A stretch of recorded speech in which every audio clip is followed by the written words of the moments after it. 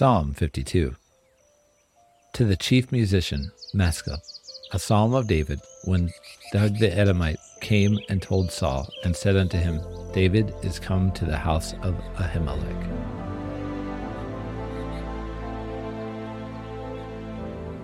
Why boastest thou thyself in mischief, O mighty man?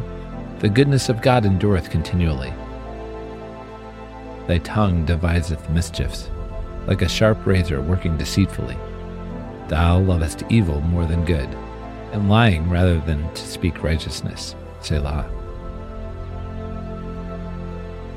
Thou lovest all devouring words, O thou deceitful tongue. God shall likewise destroy thee forever. He shall take thee away and pluck thee out of thy dwelling place, and root thee out of the land of the living. Selah.